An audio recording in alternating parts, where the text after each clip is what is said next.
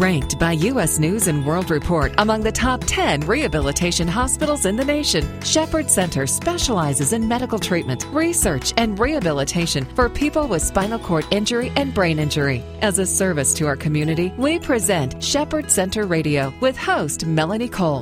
Having an unexpected fall can be a very scary experience, not only for the person who fell, but also for the caregiver or family. Prevention strategies implemented at Shepherd Center have proven successful in reducing fall rates significantly in the rehab setting. My guest today is Gail Green. She's the nursing unit manager of the Acquired Brain Injury Program at Shepherd Center. Welcome to the show, Gail. Tell us what's going on and what is the risk of falls when they're in the rehab setting? Well, our patients are at especially high risk, especially given the nature of the types of patients that we have, primarily brain injury patients and spinal cord patients. Their risk tends to be related to either their impaired functional status or their cognitive impairments that lead them to either be confused or impulsive or have poor safety awareness, where they just aren't aware that they have some kind of a deficit or some kind of a functional impairment that they can't do what they used to be able to do. People tend to think of the rehab setting as lots of physical therapists and occupational therapists all around. So are the patients on their own at some points, or are there generally people around and sometimes the falls just happen? Well, that's a good question. Generally, our staffing ratios are quite good for the nursing department, so there are nursing staff around at any given point, but they're not necessarily, most patients are not attended one-on-one throughout their stay, so there are periods of time where they are, they may be alone, perhaps in their room or, in the hallway or that sort of thing. So they do have some freedom of movement. And are not being, watched over literally every second. So watching over and privacy, they go to the bathroom, they get up and go change what they're doing. So how is that something that might be a little interactive, where maybe they want to go to the bathroom by themselves, but the risk of falling might be greater if they do? Well, one of the things about the culture here at the Shepherd Center is we are very focused on patient safety. And as a result, we have implemented some cultural expectations of our staff where safety, as I mentioned, is the utmost concern. So we even have a little mantra that we have to concern ourselves with safety before privacy. And it's not to say that we're not concerned about patients' privacy. It's simply that we know that if most of our patients are left alone, they may end up on the floor, which may lead to them having further injury and may put them in a worse situation than they're already in. So we've just prioritized that for many of our patients, privacy just has to come after our concerns about their safety. So in those situations, the staff member would stay with them in the bathroom. Perhaps they would put the hand on the shoulder and turn their back. But what that does is it gives us that physical feedback that the patient is moving, but it allows us to turn our back so they at least feel like we're not standing there gawking at them, which I can certainly understand would be uncomfortable. Gail, give us some more strategies to prevent the falls among these patients. Well, the other part of our culture is that we use, for the brain injured patients especially, we use bed alarms anytime they're in the bed. And then we also have seatbelt alarms that we use on many of our patients when they're in a wheelchair, although some patients that is not sufficient and we may need to use restraints either in the bed or the wheelchair.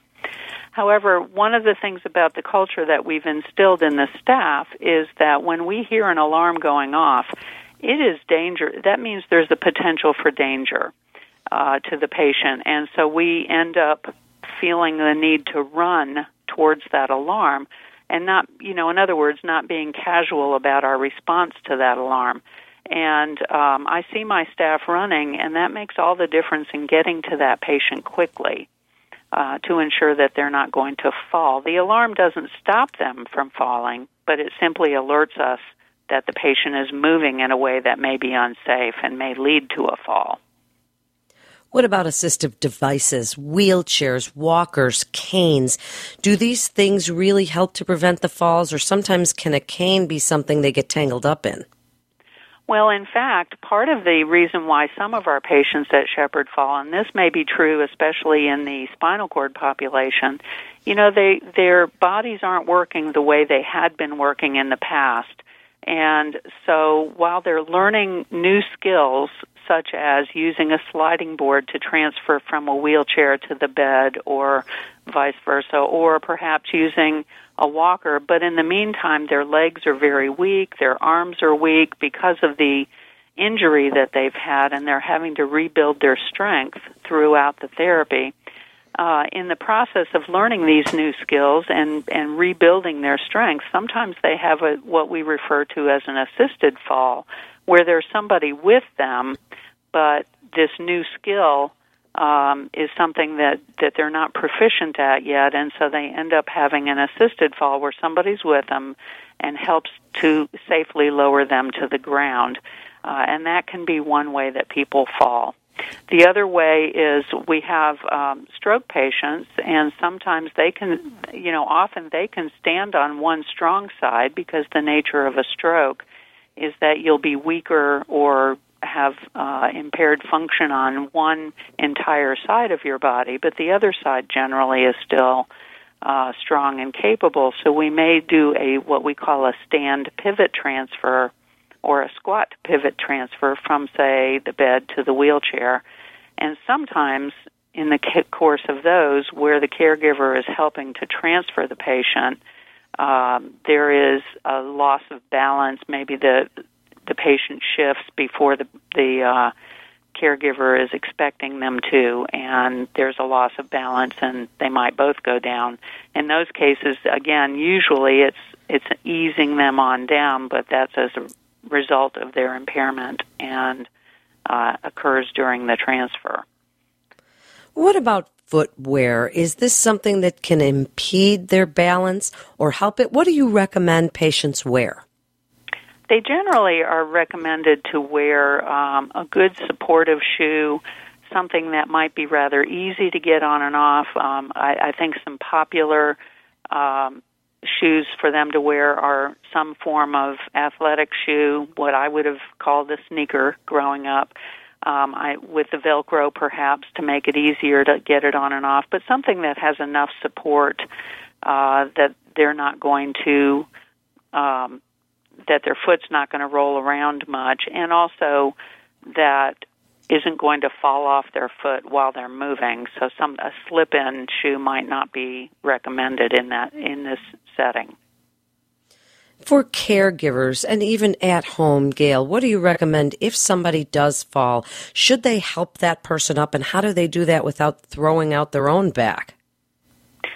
Well, one of the things we do here at Shepherd is we have quite extensive family and caregiver training, and that extends even to our website. We have a link called myshepherdconnection.org, and we encourage our families and caregivers to communicate that we have this link to everyone that they know and anyone they might be cross-training to help them in the home.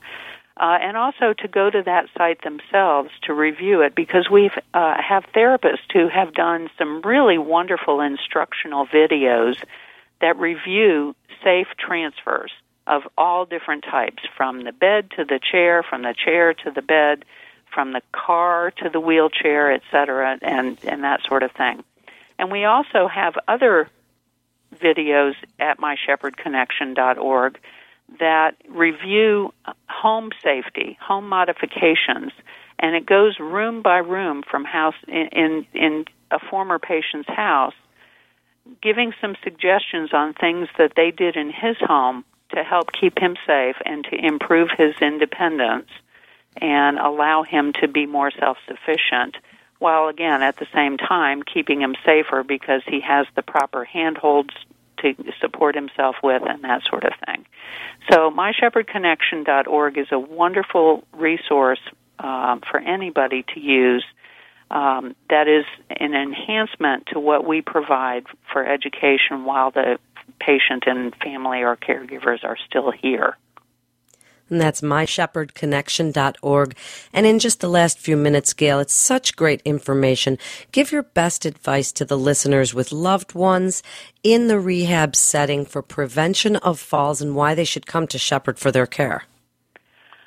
Well, I believe that, a rehab environment such as Shepherd is going to focus a lot on training and instruction so that people leave here prepared for the care that they're going to be providing at home and the challenges that they're going to have. And so we feel strongly that gives them a good foundation for taking on the next challenge after their inpatient stay in our rehab setting. I would say that, if they were to take advantage of the training that they have, be prepared to really embrace it, think about who are the extended folks in their community or home or family who can be supplemental help to them, because nobody can do a 24/7 job by themselves. And many of our patients do leave still needing pretty constant supervision or assistance, if not literally 24/7, very close to that. And so they're going to need support from their families and friends and neighbors. And so the more prepared they are to go home, then the more prepared they will be to help those extended folks learn how to be assistive to them as well. Thank you so much. You're listening to Shepherd Center Radio. For more information, you can go to shepherd.org. That's shepherd.org. This is Melanie Cole. Thanks so much for listening.